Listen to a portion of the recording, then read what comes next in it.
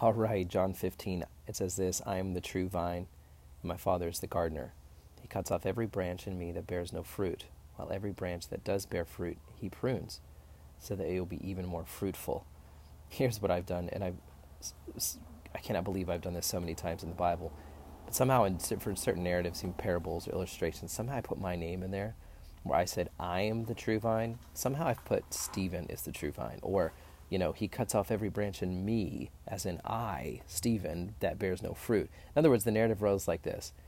And in this abridged version is like somehow Stephen is this vine. He has different things in his life that God prunes in his life, little cuss words that I shouldn't say, or big things like, big nasty drugs or something. He cuts it off and throws it away. And somehow this big gardener, I am doing all this stuff to produce fruit for this gardener. And it's like, no, it's so ridiculous.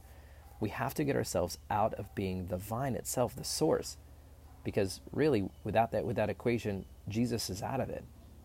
And the fact is we have no connection to God without Jesus, and we forget that all the time.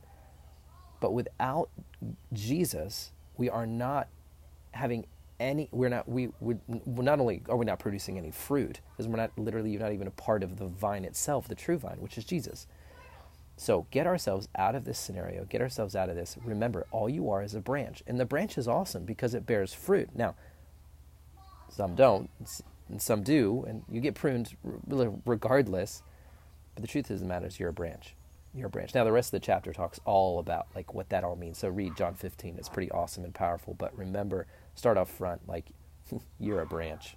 That's what you are, a part of Jesus. And you're in this amazing garden that God has. It's pretty awesome. All right. Thanks for listening to Daily 1 Minute Podcast. Really appreciate y'all. All right. Cheers.